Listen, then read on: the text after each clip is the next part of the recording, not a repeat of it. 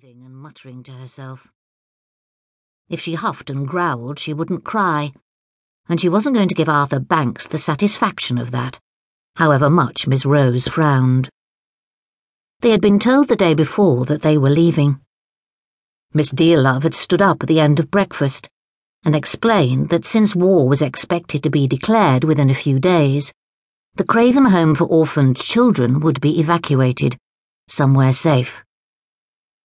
No one knew what evacuation meant, except that it was vaguely connected with the rows of brown boxes on the shelves in the schoolroom, which contained the gas masks.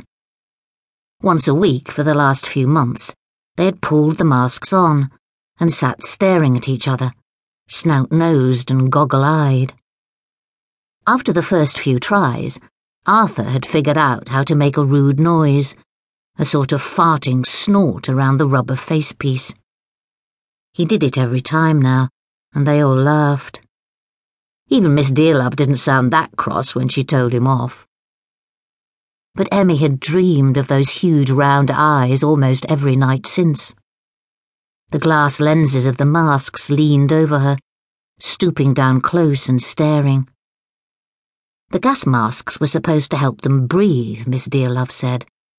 But when Emmy thought of her mask, sealed away in its flimsy cardboard box, she found her breath catching in her throat. Where was this gas going to come from, anyway? No one had said. Arthur and his friend Joey said it would be dropped by planes. But all the gas that Emmy knew about came in pipes to the kitchen for the stoves. She didn't see how it could be carried in a plane. If only someone would explain, she thought bitterly, kicking at a crack in the pavement as they marched on. Where were they going? And why? What was happening? No one told them anything. They didn't need to know.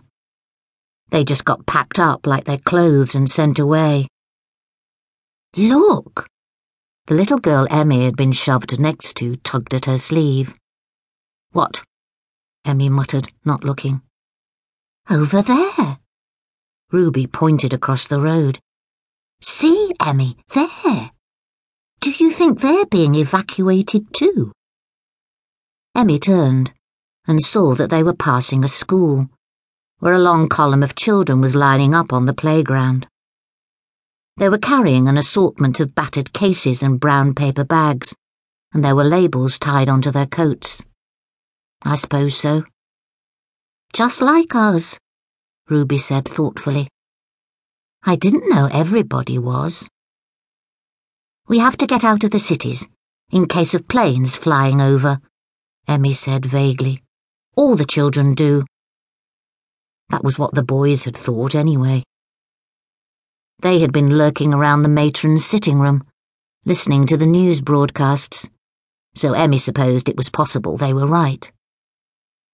The children on the playground did look a lot like them, except that there were mothers huddling around them, and even a few fathers. They were pushing packets of sandwiches into children's pockets, hugging them, and running along beside them as the line of children started to snake out onto the street. The children marched away, following two older boys who had a banner with the school's name stitched onto it.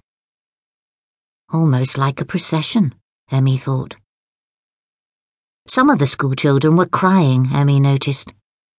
A lot of the smaller ones were clinging to their mothers, pale-faced and bewildered. They didn't seem to know what was happening either.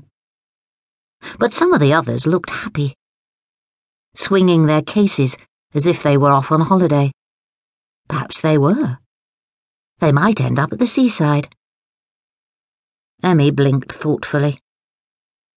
She was almost sure she'd never been out of London. Until now, she hadn't really thought about where they were going. She'd been too worried about what they were leaving behind. Maybe those two boys in the line with grins all over their faces were right. It was an adventure. But almost all the mothers were brushing tears away quickly with the sides of their hands so as not to be seen. Emmy shivered. She supposed the children from the home were lucky. All the adults they knew were coming with them.